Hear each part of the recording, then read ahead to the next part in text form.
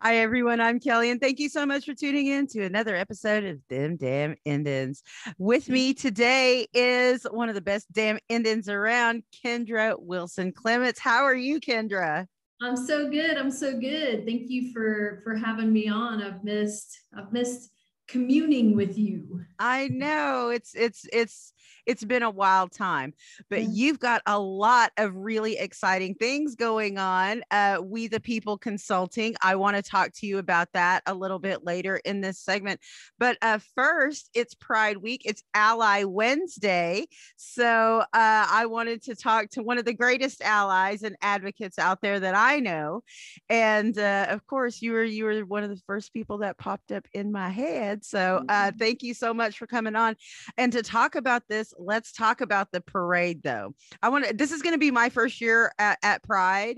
One of my cousins has graciously told me that he will introduce me to all of the Pride. I don't know what the festivities are, but I'm in.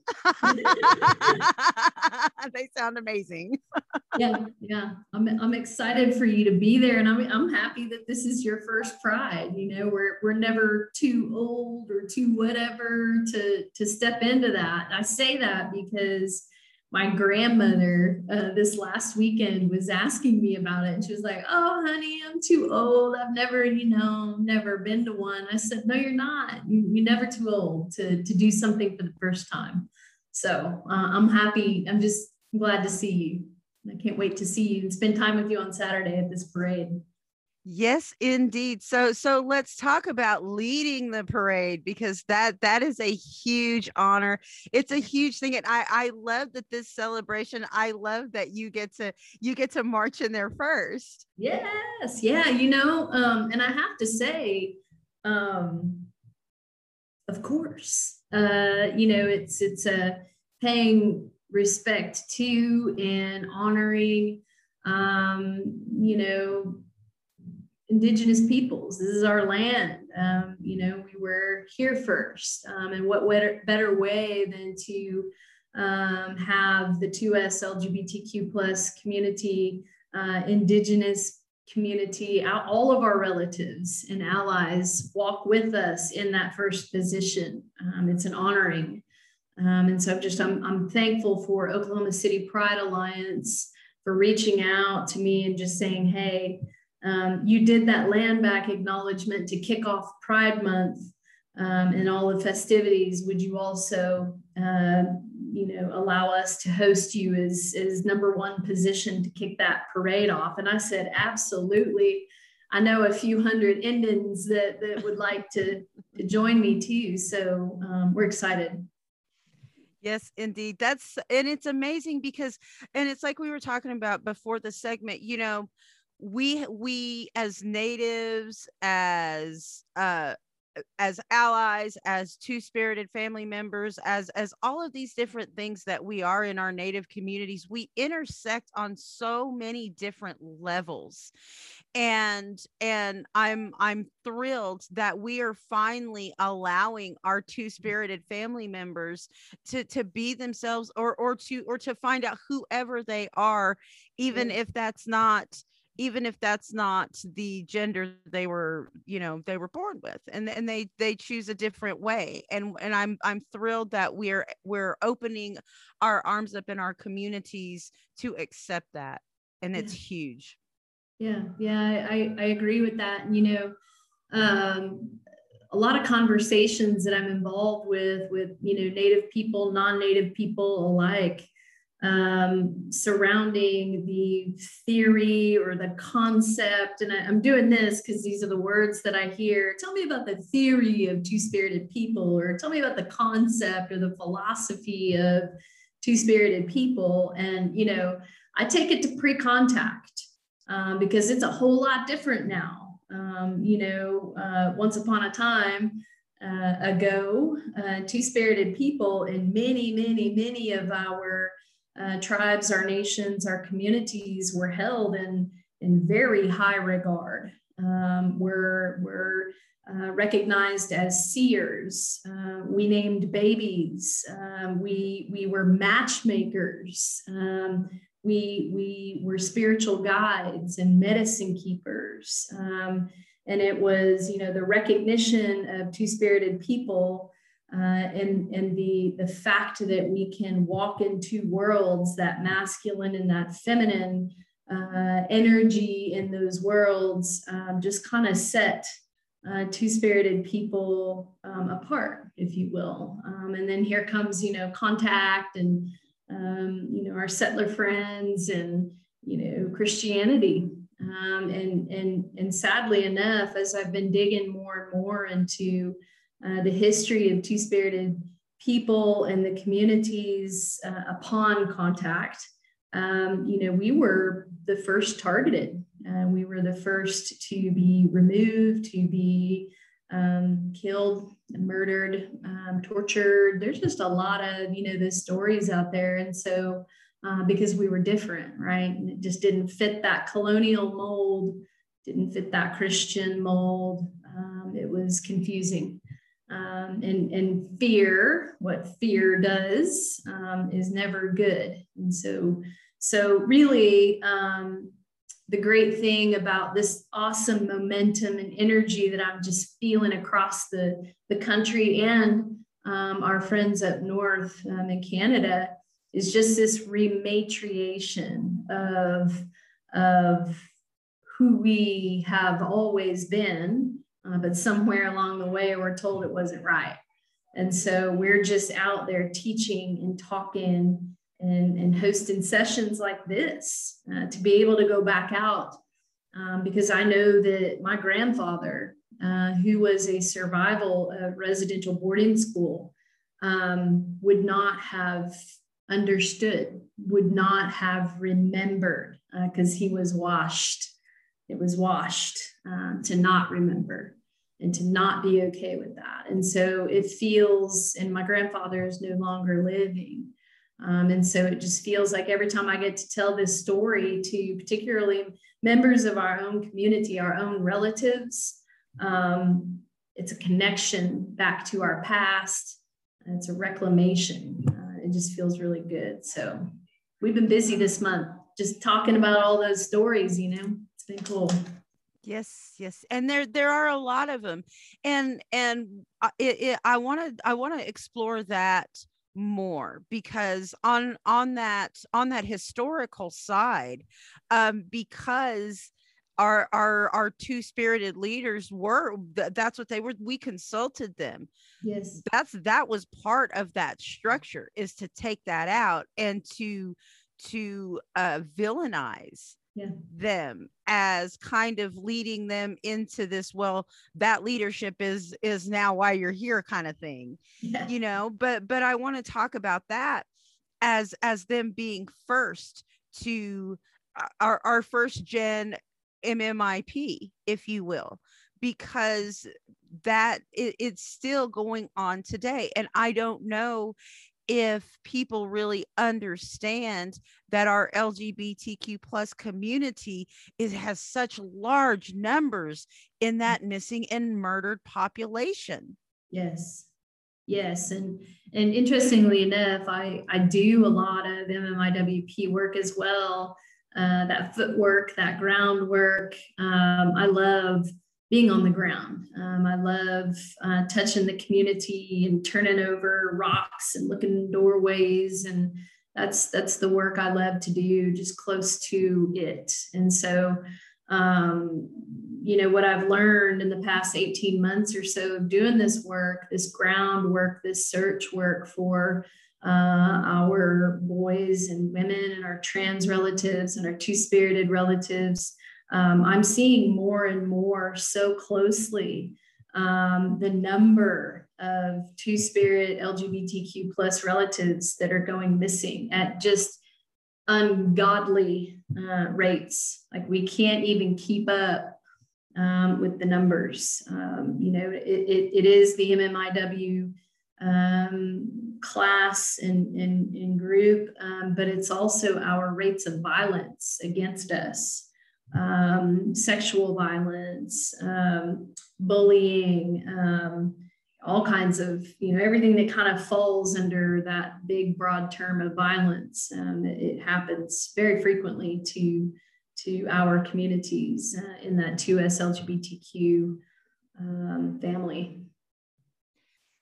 Okay, so that's an interesting point, and it just really kind of brought to mind. Okay, and I'm gonna do what I call getting off the freeway for a second, taking the off ramp and making the left turn at Albuquerque, so to speak. Yes. So, on that note, I don't know that people really understand the domestic violence rate among same-sex couples, or and within the LGBTQ plus communities. I don't think that people really understand, and I mean, we think about that in terms of adoption or marriage or different things like that, but what we don't think about are services for domestic violence, for mental health, and how those can be denied because of those care organizations, Yeah. And we're in the great state of Oklahoma, and that's an uphill battle, and just kind of doing the work that I do. It's painful at times to try and find services for 2S LGBTQ plus relatives who are facing a number of issues, violence, housing, hungry, you name it, drug and alcohol treatment, mental health, behavioral health treatment. Like, it's just especially those who are two-spirited or trans, that makes it even harder. It's like the door gets shut even harder when we're presenting trans and or two-spirited people and asking for services, because it's like, well, we just have a boys and a girls residential place. We can't possibly take on a trans person, and so where would we put them? And so it's just it's been eye-opening, it's just eye-opening to see how little there is out there to help our community. These are human beings. Yeah, and that's one of the things that really got me with all these bathroom bills. I mean, I was like, okay, so when I first heard that, I thought it was a joke. Like, I totally thought, like, was that from The Onion? Right. That's total satire, right? Like, that's not even true. That can't be true. That can't be. Right. And now it's like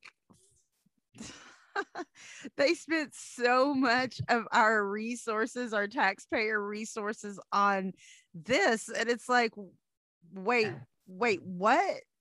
And so let's kind of get back on the freeway with those things in mind, and really kind of talk about how We the People Consulting, how you are pushing these issues into the spotlight and making awareness for your community and for natives across Indian country. Sure, I appreciate that question. It's been again, I tend to find the silver lining in everything, and this pandemic has really forced me to dig really, really deeply to find that silver lining. It's no secret, our Indigenous communities, we've suffered great losses, and now that the dust is settling more and more, we're starting to pick our heads up and look around, and it doesn't look the same as it did before. The elders that we once saw at the tree at the powwow with the tents and their powwow chairs, they're not there, and so it's hard it's just hard. It's difficult right now.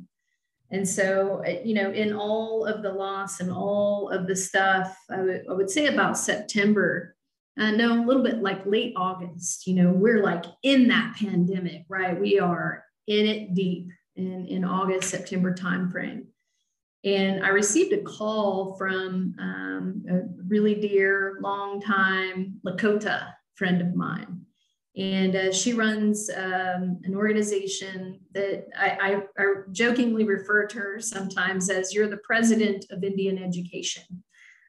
She's got an incredible position and does such great work, and I admire her.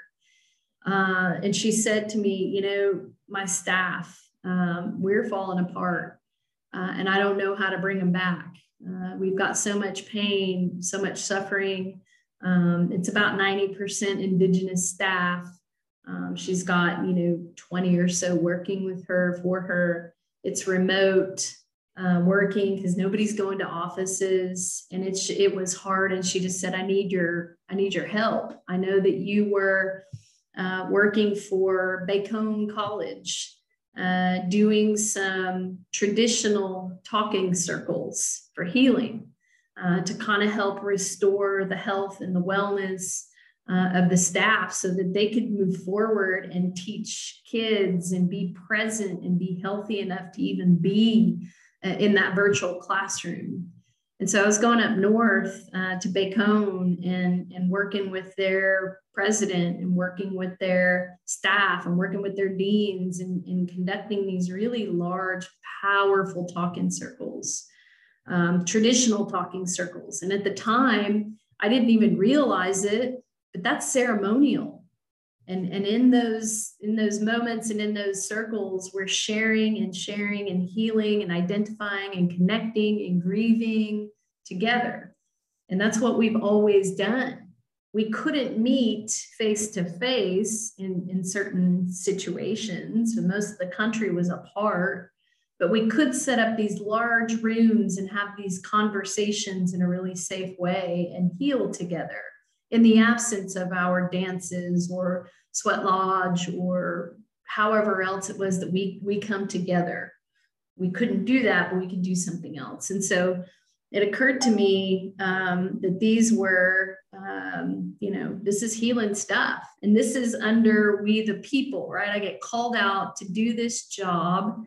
We're a consulting firm, and we work primarily with our tribal nations and our tribal communities, helping tribal leaders, communities, tribal enterprises grow and navigate change. And wow, what a better time to work with our people than through a pandemic where nothing is as it ever has been or ever will be again. And what do we do? Well, we come together because that's what we do as Indian people. And so get this call from my dear, dear friend. And she says, will you come? I heard about these sessions. Will you come and do a virtual talking circle for my people, my staff? And I said, absolutely. And so that happened. And then another one and another one and another one. And I mean, I've just been doing these, these traditional talking circles. And now it has shifted to, oh no, now we're supposed to go back to work. The world is reopening. Hey, we the people, how do we do that? How do we step back into our job? We've been isolated for a year. There's going to be people around me. That freaks me out. I have anxiety. I have a tremendous amount of loss. I have not yet grieved. I don't know what I'm going to do. I know I don't have the brain power to punch a clock and work for 8 hours a day. And so a lot of the work that we're doing is it's creator-led, it's creators saying, hey, when you were working at Sovereign Community School as a traditional health and wellness teacher for young ones, that stuff that you taught them, pass that on to people of your own age, pass it on to these adults, because we weren't getting that stuff in school. I didn't get that stuff in school. No. And it feels good to be able to connect in that way. And so that's what, that's the business right now. It's really health, wellness, and resiliency planning and transitioning back into the workforce focused. I mean, that's a lot of the stuff that we're doing. And for me, it's the dreamiest job ever, is to be able to help our people heal, to be a facilitator of grief and hurt and fear and pain, and move that stuff out of the room and out of the spirits so that we can be lifted again, so that we can put our feet on some solid ground and walk together. I mean, it's just, I couldn't in a million years could I have ever believed or known that I would be in a great place like this. To be able to do this work is amazing. So long answer. Yeah, that is amazing. And I'm so proud of you. I am so proud when Native women strike out on their own and get it done, because it's daunting. I mean, when you think about how many white men don't get into business because they're afraid, and then you extrapolate that to Native, well, yeah, it's hilarious, because it's like, wait a minute, you have all the doors open for you. Every door is open, and come right in, sir. May I take your coat? Native women, it's like they don't even see you as they're slamming the door in your face. Right. So right. 100%. Yeah. And let's talk a little bit more about some of the policy issues that you're promoting for you said 2S LGBTQ plus. Let's talk about that, especially in Pride Month. Because now is the time to talk about it. Now is the time that we have open ears to these conversations. So in that world of time and cost and factor isn't an issue, what kinds of things are you going to work to implement to improve the quality of life for your community? Sure. It's two words really. In terms of policy, it's equity, right? 2S LGBTQ plus relatives, we don't want anything special above or beyond, what everyone else may have. We just want that. We want that equity. We want that equality. Also, we want justice. And so equity and justice are the two. Those are and everything that kind of falls from that, which is like, pick a topic, it's equity and justice for trans relatives, for 2S relatives, for LGBTQ relatives. It's equity and justice. And that is in employment practices, that is in leaves, that is in access. It's equity and justice in seeking access in an equal way, in a balanced way for our communities.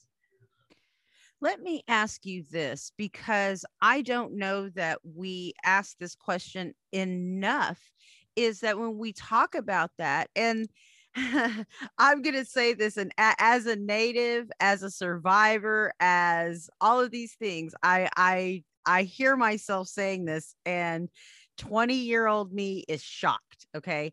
But with that access to services, that also means law enforcement. That also means access to intervention.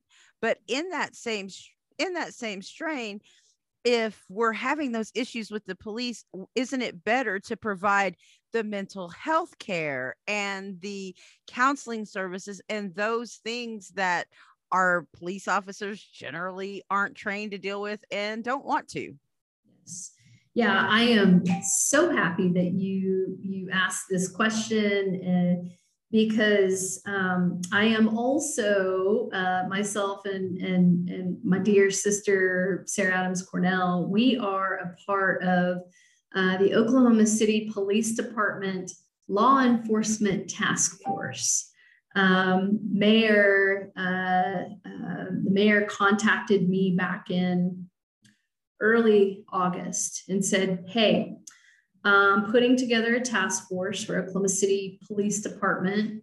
You guys, meaning community, you've been, pounding fists and raising, all kinds of hay about our situation. And we've got a real bad situation here in Oklahoma City as it relates to our law enforcement and our rates of our murder rates, right? And I'll call it what it is.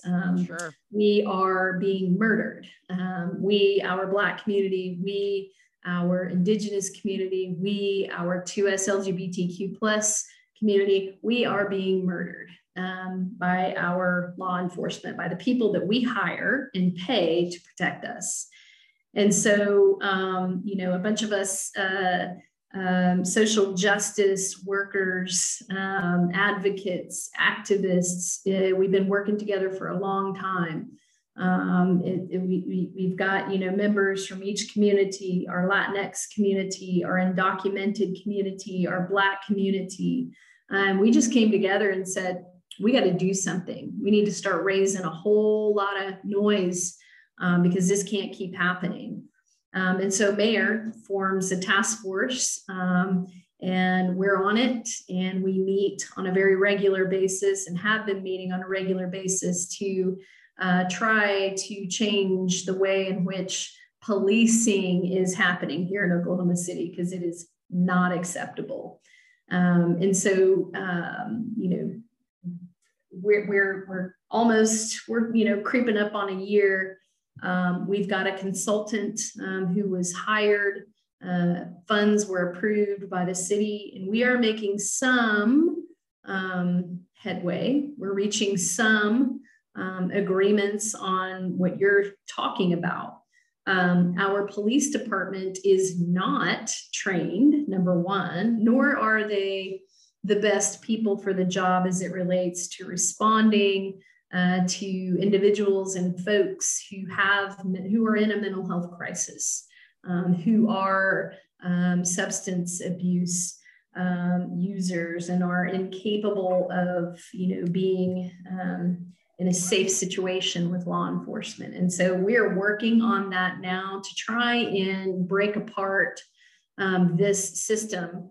And the $200+ million budget that the Oklahoma City Police Department has, it's like $236 million budget. That is the budget. And so we're saying, can we have some of those dollars so that we can create a hotline where individuals in our Black and brown communities who do not feel safe calling 911 or interacting with the police force for obvious reasons, can we have an alternative number that we can call when one of our relatives is missing, when one of our relatives is under the influence, when one of our relatives is in an emotional state where we know that's not going to turn out well for them? Can we have some of that money so that we can create either mental health workers and or specially trained responders to accompany a police officer as they're assisting in making and addressing and responding to calls? Can we have some of that money to sink it into resources in our own communities? Because we know how to create law and order amongst ourselves. We know how to do that. Can we have some of that money? And so we're trying to bargain and reach consensus and agreements and sell, sadly, why it is that the Oklahoma City Police Department is not effective as is. So yes, we're doing that work, and we're trying really hard to make some change because we're dying and we're not cared for once we enter that prison system, which is a whole other discussion. Yeah, I was gonna say, yeah, we're gonna have to continue to talk about this. So if you can hang out for a few minutes Yeah. and jump on with our next segment, I do want to continue this conversation while it's fresh because it is important, especially during Pride Month, especially during this time as we're going into celebrating Pride in OKC. We need to make sure that this conversation is at the forefront. So, folks, stay tuned. Don't forget, if you've missed any of our conversation, you can catch up with that wherever you get your podcasts. We're Indigenous, we're independent, and you're listening to Them Damn Indians at Talk Jive Radio.